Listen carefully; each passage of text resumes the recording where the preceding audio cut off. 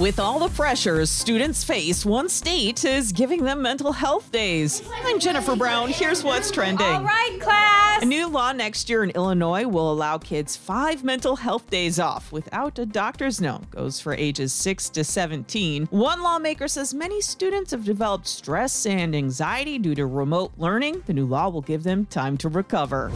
Who can relate to this? Looking for work, you make it through the first round. I was very fortunate to have gotten interviews, but then just crickets. No response. She's not alone. Hiring last month slowed big time. The hospitality industry had been adding jobs, but in August stopped. Last month's unemployment dipped to 5.2%. And what's on the agenda this weekend? For Labor Day, most of us are staying domestic. A lot of road travel, a lot of staying close to home, a lot of outdoor trips. Gas averaging $3.18 for a gallon of unleaded, up 4 cents from a week ago.